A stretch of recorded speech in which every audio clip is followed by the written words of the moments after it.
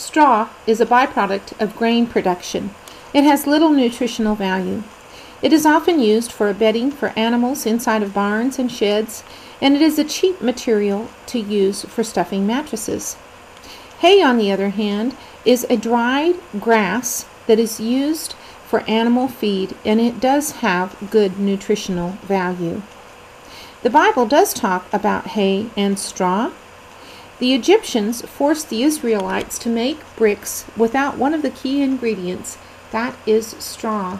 This made a difficult task even more difficult.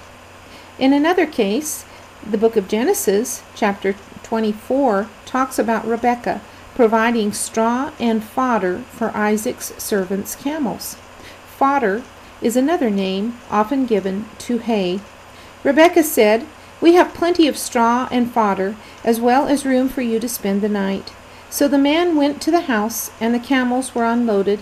Straw and fodder were brought for the camels, and water for him and his men to wash their feet.